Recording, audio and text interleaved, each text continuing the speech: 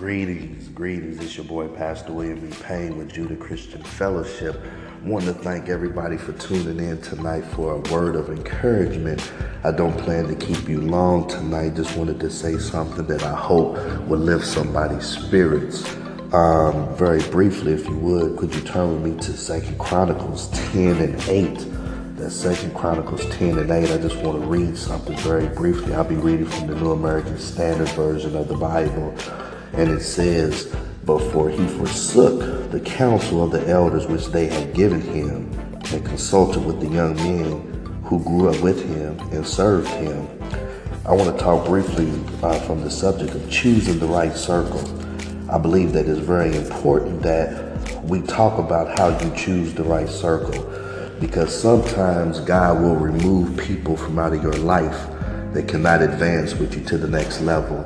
Your destiny is determined by how you do the will of God.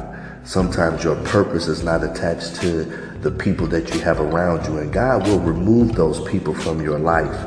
And when you look back on everything that you've gone through, you have to look at the circle of people that are around you. I know you've heard it before, that birds of a feather flock together.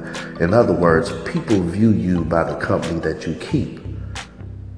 I'll say that again. People will view you by the company that you keep.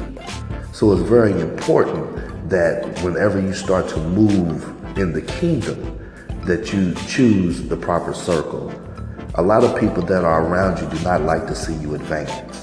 A lot of people that are around you are really just there just to make sure that you stay stagnant in your walk with God, because they have not really proceeded in their life.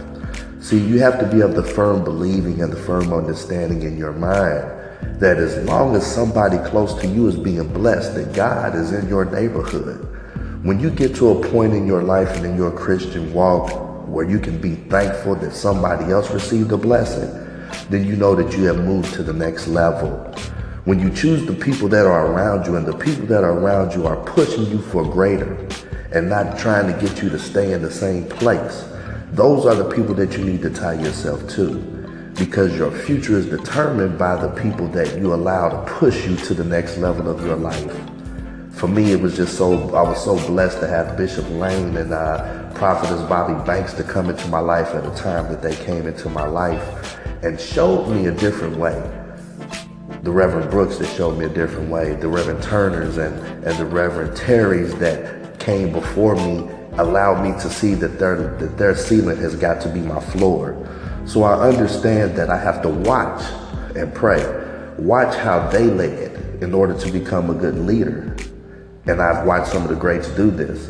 But in doing so, there were some people in my life that I had to let go of. There are some people that I grew up with that I no longer associate with because they don't believe in what I believe in. And if I had to let them go, I would have remained in the same place where I was at. And God was looking for me to do greater. I'm not pleased with what I've done in my life, but I know that I'm a sinner that's saved by grace.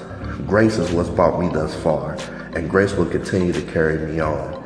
I just wanted to give you them few words of encouragement on this first episode of the podcast, and welcome to the land of Judah.